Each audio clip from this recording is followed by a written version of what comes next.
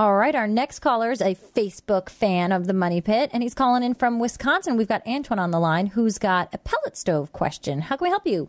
My house is about 1,000 square foot, and I wanted to put in a pellet stove.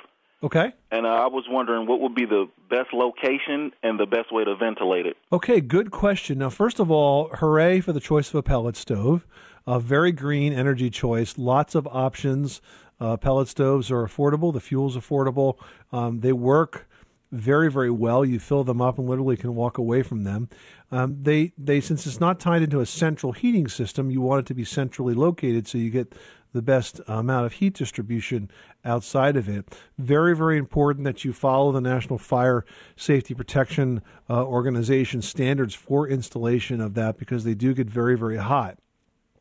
How you install it, it depends on where you're putting it. For example, the average wood stove needs about 3 feet of space behind it to combustibles. However, if you build a heat shield, then you can move it closer. I've seen them as close as 12 inches if they're installed with heat shields, which basically create sort of a wall that's vented that the heat can sort of pass over and the air can pass over and it can remain cool. Going up to the attic, same situation. You typically use a triple wall vent pipe to take that hot gas out. And again, it has to be installed correctly. So it's not the kind of project that I would recommend that you do if you've never installed one before, because of the specialty knowledge you need to make sure it's done safely, Antoine.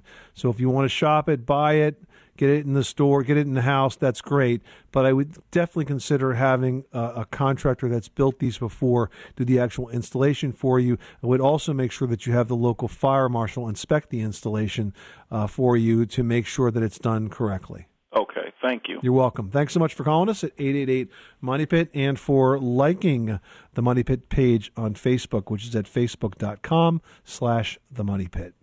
And by the way, if you would head on over to facebook.com/The Money Pit and like our page, you can also get priority access to the radio show as we produce it. This is the story of the one. As a maintenance engineer, he hears things differently. To the untrained ear, everything on his shop floor might sound fine, but he can hear gears grinding or a belt slipping. So he steps in to fix the problem at hand before it gets out of hand. And he knows Grainger's got the right product he needs to get the job done, which is music to his ears. Call, click Grainger.com, or just stop by. Grainger, for the ones who get it done.